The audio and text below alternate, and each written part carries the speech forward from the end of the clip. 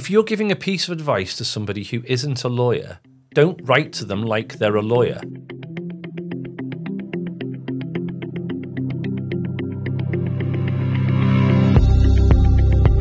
And welcome to today's episode of Keeping It Civil, the legal, regulatory and current affairs podcast from Hassan's International Law Firm Limited in Gibraltar. I'm Selwyn Figueres, and today we talk about the premium clients place on advice provided in plain English by lawyers and other advisors. It is something that's probably more relevant today than at any point in the past. In the context of the growing presence of artificial intelligence tools becoming available to the public at large, there's challenge and opportunity in equal measures for lawyers, who are often characterized as being out of touch or too hung up on unnecessarily complicated or highfalutin language. Yes, I'm a lawyer and I just used highfalutin. Moving on, the context today is the emergence of AI tools for the masses which speak plainly, even if they are sometimes also just plain wrong. And so, what is it about lawyers and so-called lawyer speak? Does the path from student to lawyer influence a lawyer's approach during one's professional career? Also today, we're going to be discussing what it takes to produce a code of conduct for the legal profession in Gibraltar. The draft Code of Conduct for Lawyers here, as required by the Legal Services Act, was published in December last year, following a publication of an initial draft and a consultation process. Following further representations, the date from which the Code of Conduct is going to apply to the legal profession here has been pushed back to the 1st of May. We'll discuss some of what it contains and its potential impact. Joining me in the studio today to discuss all this is Grahame Jackson, a partner at Hassan's specializing in tax. He is the co-presenter of the excellent podcast International Tax Bites with Harriet Brown from Old Square Tax Chambers, and he also recently became the inaugural chairman of the recently established Gibraltar Association of Tax Advisors. Grahame's path to law was not, as some might describe it, conventional. He first qualified in English and philosophy at Keele University in 1993, before running the family printing business for some 9 years. You then came to Gibraltar at that point, so welcome, and maybe you can tell us a little bit more about that. Well, how I arrived in Gibraltar. Oh, yeah. Hello, by the way. How I arrived in Gibraltar. Well, what actually happened was there was an argument about where I was going to go on holiday, and the person I was going to go on holiday with wanted to go somewhere that was sunny, and I wanted to go to Budapest because it had lots of history. And the compromise was that Gib had lots of history and it was sunny. Yeah. so we came. It was. I remember going to the in the days when you used to go to a travel agent, going to the travel agent and getting the travel brochure and taking it home and having a look at it. And it was Gib was listed and came to Gib, stayed in the Bristol Hotel. It was 1999. It was February. It didn't rain, which is odd for February. Yeah. It didn't rain, and I remember thinking within about 5 minutes of arriving, how on earth do I get to live in this place? In fact, the first image I've got of Gibraltar in my mind is when you come to the top of the steps when you're leaving the plane, and it was a heavy Levanta day. It was one of those days where it was like the Levanta looks like it's on, that makes the rock look like it's on fire. Yeah. And I just remember looking up and thinking, oh my God, look at that. That's amazing. Yeah. And sort of that was it. And then sort of put the stuff in the hotel, immediately went out, had a cup of coffee in the Copacabana and asked the barman, what do I have to do to live here? Really? And he introduced me to somebody that explained it to me. And then after that, that quick. Spent 3 years thinking, I want to go and live there. I want to go and live there. I want to go and live there. And then eventually moved here in 2002. Oh, so it was 3 years between first coming here and eventually ending up here. Yeah, came back every year in those 3 years and really got my feet under them. And so you joined Line when you came after those 3 years, or were you elsewhere first? So when I arrived, I was a printer, and I didn't know what a company secretary was, or what a trust and company service provider was, or what tax was, I knew what tax was because I paid it, but I didn't know anything technical about it. Yeah. And I got a job at Line with the then CEO Desmond Rioch. Right. Okay, Desmond Rioch. Who gave me a chance, and then I moved through the firm. I went from there, did 2.5 years there. Then I went to work in the funds team as a paralegal with our funds partner, James Lassery, when the funds industry was basically me and him and a couple of people at Isola's. Yeah. And then for various reasons, I had to go back to England for a couple of years. Then I came back, finished my training as a solicitor under then tax partner Chris White. Right. Then when he retired, I sort of moved on and up, and recently 2 years ago, finished my advanced diploma in international taxation, and I do a lot of sort of outreach. I try and communicate issues Yeah. to the wider group. I think as a profession in Gibraltar, the challenges that are coming means that we need to upskill from a tax perspective because things are just changing so quickly. Yeah, I mean, it certainly is. I mean, I remember being at a STEP conference a couple of 3 years ago, I think it was, and one of the speakers was talking about, what tax would be in 2025, 2026, and I was thinking to myself, we don't know what's happening next week, let alone 3 or 4 years down the line, and so, I mean, I suppose that rings a little hollow because it's such a dynamic space, right? Yeah. So essentially, 100 years ago, the global tax system was designed by the League of Nations, and the OECD is completely changing it as we speak. So you may have seen the sort of idea of a global minimum tax being floated. Yeah. That completely rewrites the rules because of the way it's structured. I mean, there's even some question about whether it's permissible under double taxation treaties, a thing called the UTPR, the undertax payment rule, which techie, geeky people will know what I mean. But it's just, the thing that we need to know is it's a massively radical departure from what's gone before. The idea of tax sovereignty being something that you exercise in isolation, the concept of sovereignty as responsibility rather than sovereignty as of independence from interference, is changing the way that international systems are designed.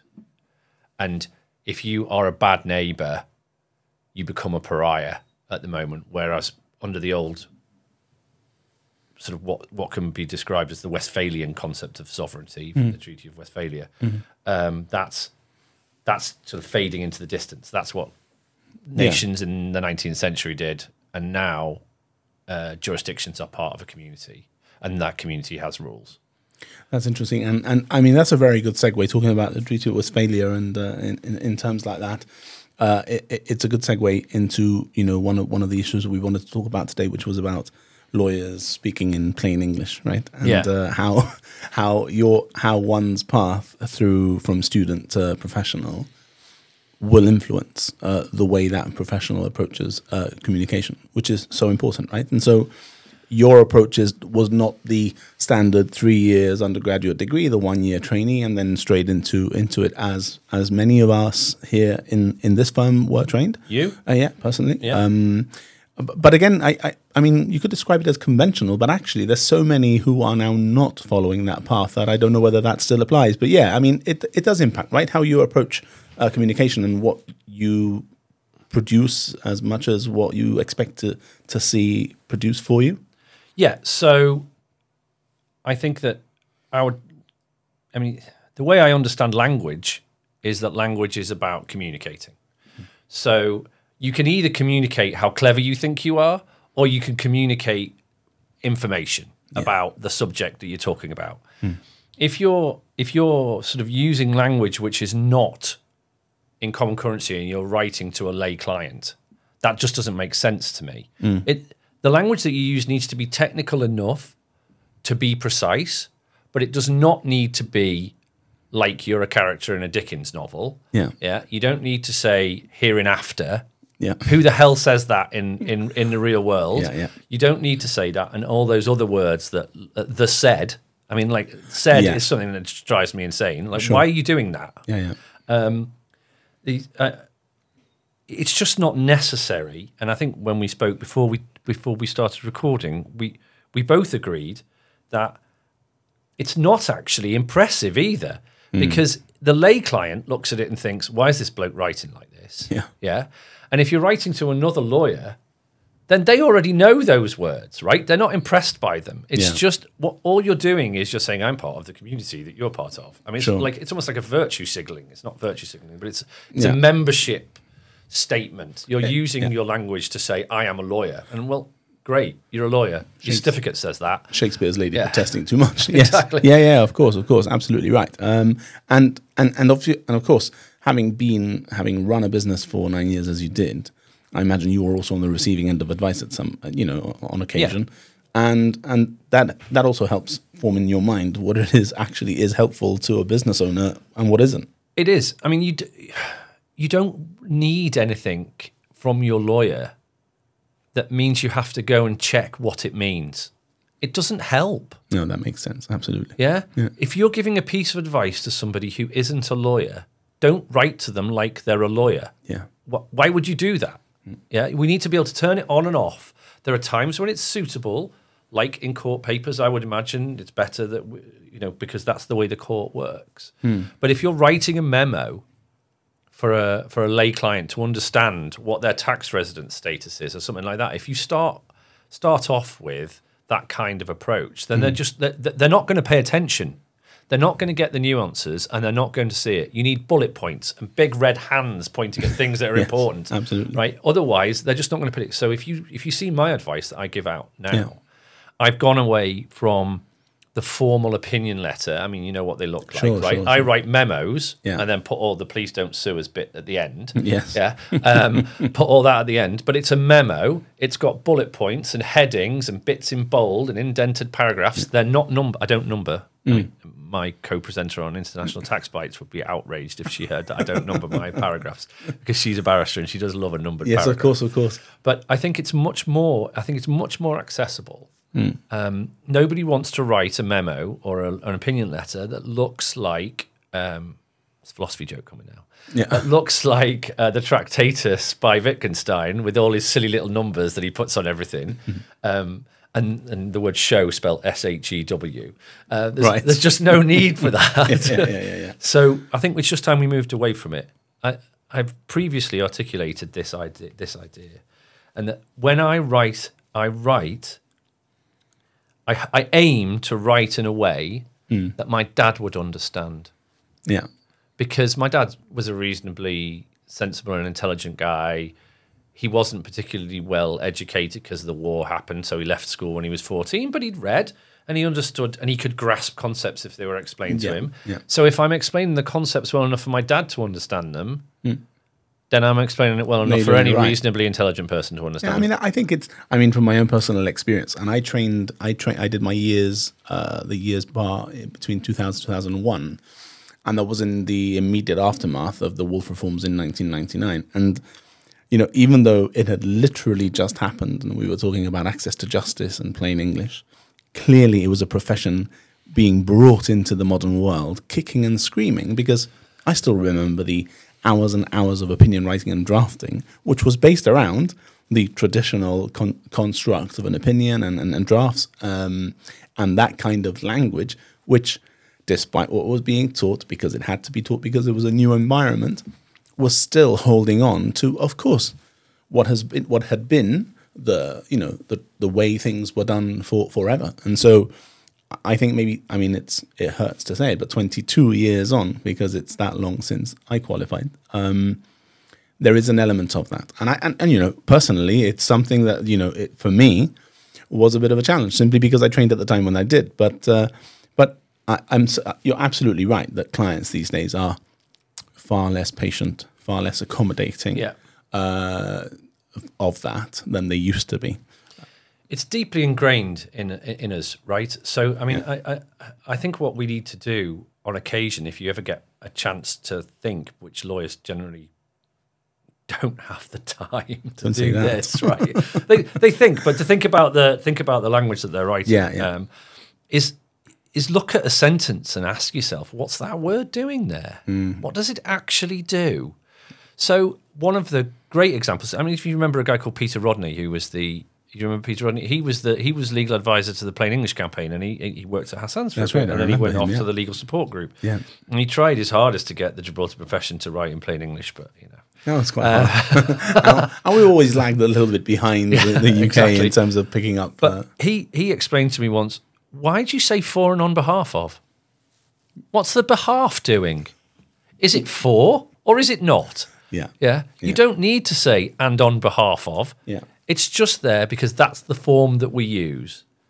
Yeah. And, I'm not going to be an idiot about it. For and on behalf of doesn't hurt anybody. No, of course. But it's an example of why is it there? Yeah. What does it add? And it's just a question of... If you've got it buried in paragraphs and you've got complex, saying things...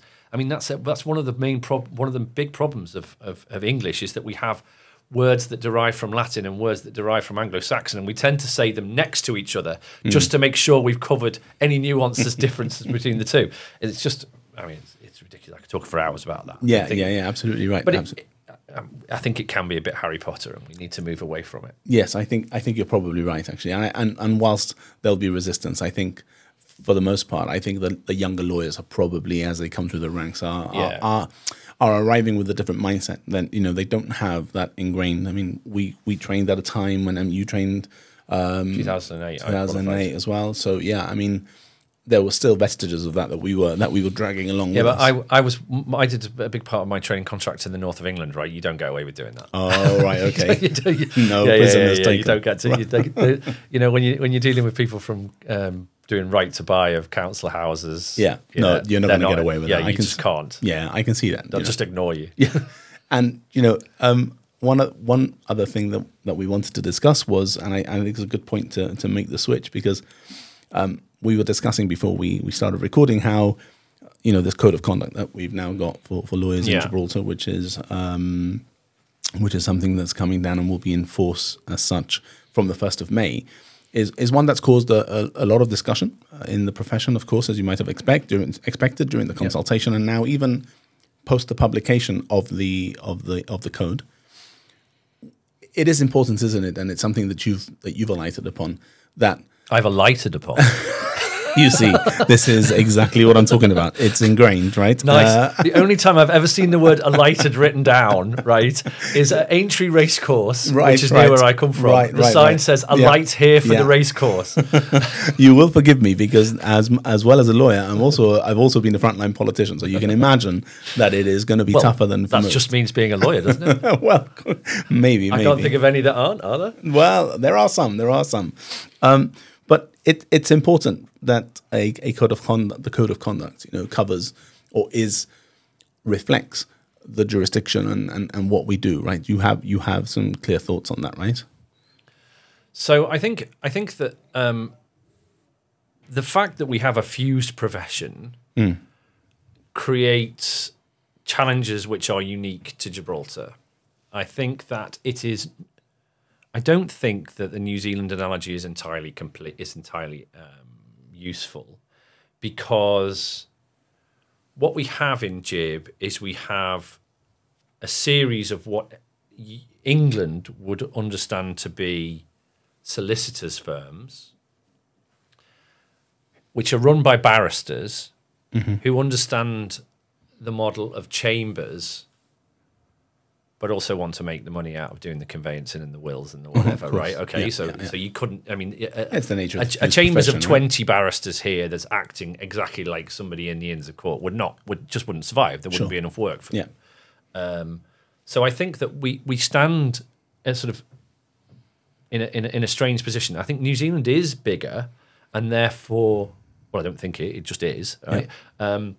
It's bigger, so it does. Whilst it does have a fused profession, there are people that work in what are discretely chambers and people that work in what are discretely firms. So even though they may all have the same qualification or interchangeable qualifications, the forms of practice are more like the UK. I think, and the reason I'm talking about New Zealand is because that's the model I understand that was used for the Code of Conduct. I think that as somebody who has been subject to a code of conduct throughout their period of qualification, because I'm an English solicitor, so I've always had an explicitly written code of conduct, which was not quite the position here, because that usual thing of, actually I would say the law was absolutely clear that lawyers in Gibraltar were governed by the English rules. And I'll say it now. I'm a commissioner for oaths under Gibraltar law, even though I'm not a registered commissioner for oaths. That allows it. No, I would never take any of my colleagues' work.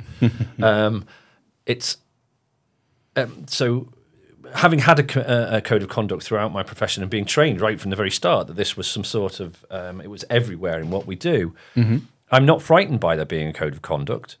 I think that my code of conduct in England and the code of conduct that the solicitors, which are qualified under the SRA regulation, that's Solicitors Regulatory Authority, our code of conduct is different. I think it's a different approach because it's more principles based, and I think that's probably a problem which arises from the fact that it's taken so long to turn the draft code of conduct into legislation. It's taken a very long time. I don't understand why it's taken that long, but it's obviously a good reason. So I look at my code of conduct in England, and it essentially says, here are the principles that you need to apply. If you get it wrong, you're in trouble. Yeah. Yeah. Whereas I think the approach that's taken is more, in this situation, you must do this. In this situation, you must do that. It's much more prescriptive. So it's much more prescriptive. Yeah. I'm not sure how helpful that is. But I think we're yet to see. I think there is still some debate. Yes, in the profession, and likely further changes due on representations being made by the Law Council to. I think the biggest change that needs to happen in the Gibraltar profession is it needs to understand that solicitors are proper lawyers. Solicitors are more client-facing in their training.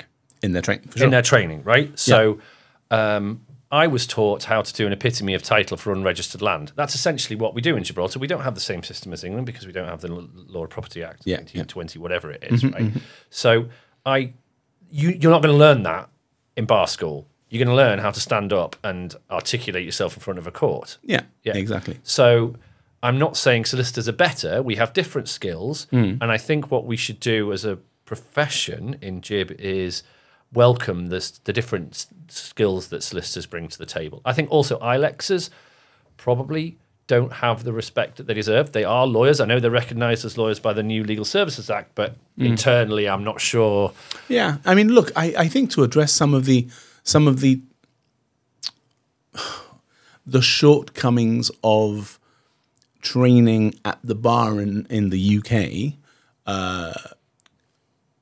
represented when you arrived as a lawyer, because I remember when I qualified as a barrister in London, and then in Cardiff, and then when I arrived in Gibraltar, I was thrown in the deep end, and you're like, oh, hang on, I've learned nothing of most of what I'm doing, and there was no recourse, there was no way that I could learn it other than being in the deep end and learning from the lawyers that I was working with, and I was very fortunate that I had really good. It was like an oral tradition, right? Well, exactly, and I started, and I was very lucky to start with Chris White as well in that context, and he was extremely good in that way. But, very good trainer. Yeah, very good trainer. And in recent years, I can't remember exactly when it was that we established a course in the university that actually provides some kind of grounding for new lawyers in Gibraltar about Gibraltar law and Gibraltar issues as well. That is a massive step forward. And that's a massive step forward, and that couldn't have happened without the university. Yes. I mean, so... absolutely right. I don't think anybody is surprised that I don't agree with everything that anybody says. Yeah, no, of course. But the university has radically changed the way that we can deliver training and education in Gibraltar. I'm actually lecturing on the MBA Business Law course at the moment. The ability for people with knowledge, hopefully I've got knowledge, to stand up in front of a room of people that need to know things. Nobody has ever taught Gibraltar law before in any formal way. That's right. Which is great because that then means that our law, I know we're going to hopefully talk about writing things about law in a moment, but it's a jurisdiction grows and becomes solid in a sense because it talks about its systems and because it teaches its systems, because it creates qualifications, because it writes about its systems, because it has a national debate around what is this position, what is that position, and it's not scared to talk amongst itself. And then it develops itself as an independent, with a small I, jurisdiction, because, England has been talking about the common law for 1,000 years. Gibraltar doesn't really have a conversation about its law. No, because we just tend to talk about or read about the common law developments in the UK. And when I interviewed a guy called Johan Hatting, who's a South African guy at Cape Town University, professor at Cape Town University, for my podcast, and it never dawned on me before. Every country has its own version of the common law. There's Nigerian common law, there's Tanzanian common law, there's South African common law, there's English common law. And as those countries diverge and establish their own case law, they become independent of the mothership in England and Wales, and develop their own tradition. And it was like the scales fell from my eyes. I'm like, oh yeah. Yeah, like there's a whole set of jurisprudence around tax avoidance in East Africa, which is different from the jurisprudence in South Africa. Yeah. But they're both common law jurisdictions. They're both common law traditions, right? So until we start to talk and consider ourselves as good as the people in London, and that my article is worthy of reading as in my field, as much as Harriet, my co-presenter, is in her field. I mean, she writes. She's qualified in Jersey and in England. You sort of start to think, that'll be good for us. We'll be able to get better at our law instead of cut and pasting bits of English law. And as our statutes start to diverge, and in the 20 years that I've been here, they have diverged from England much less. You see we'll just take the UK provision, change. In my lecture on business law the other day, I was talking about consumer protection, and I can't remember which act it is, but there is an act that essentially just takes, it's misrepresentation, our Contracts and Torts Act and the UK's Misrepresentation Act. The difference between the operative provision in Gibraltar law is that somebody, whoever did the redrafting, crossed out the word term and wrote the word provision in. Really? And you see Sum that total of the exactly. And he got paid however many £1,000s for doing that. But that is different now. I mean, it's not happening like that anymore. And I think that's really healthy for us as a jurisdiction. It means that we're not reliant on we have to be reliant on ourselves then. But we can't just rely on call the silk. No, for sure. In England. And I wonder whether, this jurisdiction's relatively glacial progress in that context, in terms of having its own literature, documenting its own story. Clearly, it's documented, but to a limited extent. But in terms of the law, in terms of our legislation and the legislative framework, it's likely that it's just down to a lack of volume of people who can contribute to that story. I expect that will happen more and more, because you're right, we have evolved certainly in the last 20 years, and we are a very different place. And there are real distinctions now between Gibraltar and English law. And the documentation of that is very important, because it's part of, as we discussed offline, nation building of sorts, right? Yeah, I think it's absolutely right. So I would be very, very, very excited if the Law Council decided that some sort of law journal, however infrequent, even if it was only once a year, something that would publish locally peer-reviewed articles. Jersey does it. I know Jersey does it. There's a Jersey Law Review. I'm sure, if Jersey's got one, then Guernsey will definitely have one, because they're not going to let Jersey get one over them, are they? But so there's no reason why we can't do that. And that sort of public discussion, I think, is vitally important. Yeah, and I think it's something to be raised in industry associations as well. I mean, I think they have a role to play, right? And, talking about associations, you just recently formed the Gibraltar Association of Tax Advisors, which you're chairing in its first term. I imagine, part of the driver behind that is engendering this kind of discussion about relevant issues and how you progress, right? Yes, yes, it is, and it also goes slightly to the same conversation we were having before about solicitors and barristers and solicitors being recognised and all that. Tax advisors are also a separate profession.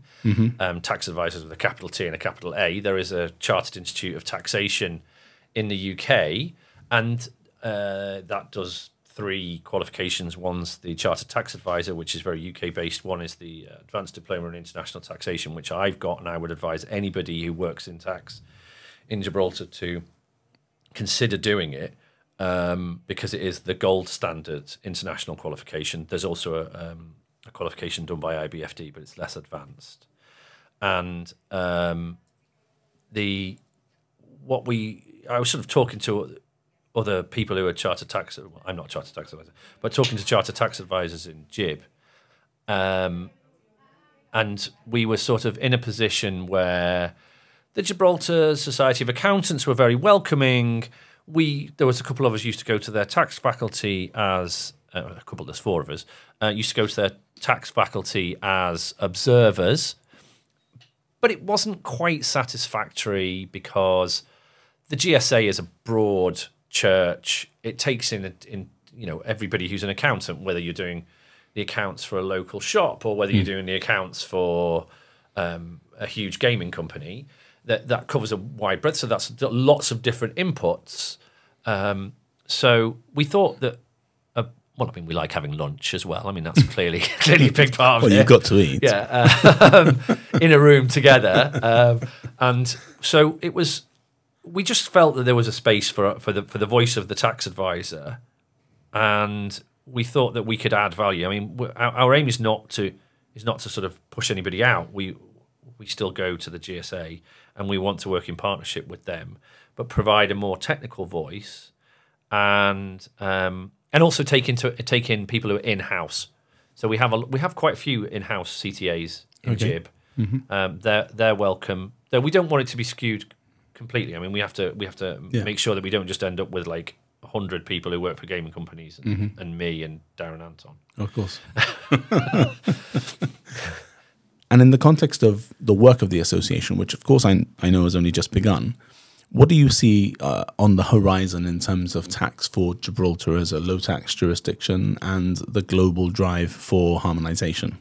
Right. Okay. So I think that there are some clear challenges which are on the way. One of them is that the EU has changed the criteria for blacklisting on the EU blacklist, which now includes a system-wide criterion, which is that the system should not, I can't remember whether it says encourage or permit, but it should not basically give the outcome of double non-taxation. And what double non-taxation is that you carry out an activity in one jurisdiction, you're resident in another jurisdiction, and you organise it in such a way that you don't pay tax where you do the activity. Question for the tax geeks, you avoid establishing a permanent establishment, right? And then the jurisdiction in which you are resident does not then tax that income. And that is clearly levelled at territorial taxation systems. And we have a territorial taxation system. There's nothing wrong with a territorial taxation system. It's an historical position. Hong Kong has something very similar. Hong Kong is leading the way on changing its system to take into account this challenge. I think that those systems where they survive, Malta has a little bit of it, Cyprus has a little bit of it, there's lots of language tucked away in taxing acts that have sort of been handed down from the British Empire, for want of a better word. I think they're going to come under increasing pressure. We should guard against double non-taxation. Double non-taxation is the massive issue for the international community. And I think that it will come that either we have some sort of method to stop it working or stop it being abused, or we're going to have to change the whole system. I think that's, frankly, going to be an issue. Now, it's not something that I think will happen tomorrow. I think that it's not something that should cause panic. I mean, these things happen slowly, but I think that it is definitely the direction of travel, that the world wants a unified, a harmonised, I think it's the word you used before, a harmonised approach to taxation, and tax planning happens in the gaps between harmonisation. If you are Germany and you have a company that's tax resident in Germany and it has a permanent establishment in Italy, then you know the income is going to be taxed somewhere, right? And you have mechanisms for making sure that there's gaps that can be played with between their definitions of permanent establishment and stuff like that. But I think it's definitely moving us in the direction of making everybody, not moving Gibraltar, but moving the world in the direction of making everybody follow the League of Nations 1923 model of residence, permanent establishment as the basis of taxation and double taxation treaties. Our system was designed, or the model for our system was designed before that, to work with inside the British Empire, where Gibraltar or Kenya or Tanganyika, it would have been then, didn't have a foreign department that could go out and sign tax treaties with other people. So you had a simplified system, and that simplified system has been acknowledged by the EU in the cases that Gibraltar's been involved in. But I think that is the primary movement that I suspect will come in the next 10 years. And in that context, do you see it as clearly? I mean, it's a challenge just because any change can be a challenge, right? But yeah. Do you see opportunity there as well? I think it will. I think what they'll do is they'll make it that if you stay the way you are, then you lose opportunities you've already got. So it will be about blacklisting. It will be about double taxation on payments, withholding tax on payments to countries that have got this sort of system. I think that it will. So it's all about stick at the moment, right? Sure. But I think that what it will do is it will mean that as a profession, as a tax profession, we will get better and we will be taken more seriously. Because for too long, because we had such a simple system, and this is nobody's fault, we just have a simple system, right? So you'd go into a room and you'd meet with people and they'd be talking about permanent establishments and double this and triple that and whatever, and you just sit there and think, I have no idea what these people are talking about. And then they get to you and you go, oh, there isn't any tax. And which is great news. That's what they want to hear, right? That's what they want to hear. But I think it will equip our people better because they will have to learn things that everybody else is doing, and then we will be a more grown-up profession and a more grown-up jurisdiction. I think necessity is the mother of all invention, right? And in Gibraltar, over the years, we've been very good at adapting to a changing landscape, and this may be just the next challenge or one other challenge that we're going to have to respond to, and I'm certainly confident that whatever comes down the line, we're up to it. Yeah, no, I mean definitely we are. It's not. It isn't that we can't do it. It's that we haven't had to. Yeah, exactly. And then it moves us, as we spoke about before we did this. It moves us away from being the people that sell the implementation of planning. Yeah. To being the people that are doing the planning, because we're already in the middle of all the concepts that these people are dealing with. Yeah. It will make us, I will no longer be the standout guy because I'm the guy that can explain to you how a double taxation treaty works in detail and have written essays about it and stuff like that. Everybody will be like that. Yeah. And that will be better for us as a profession. And we can charge more because we know more. On that happy note,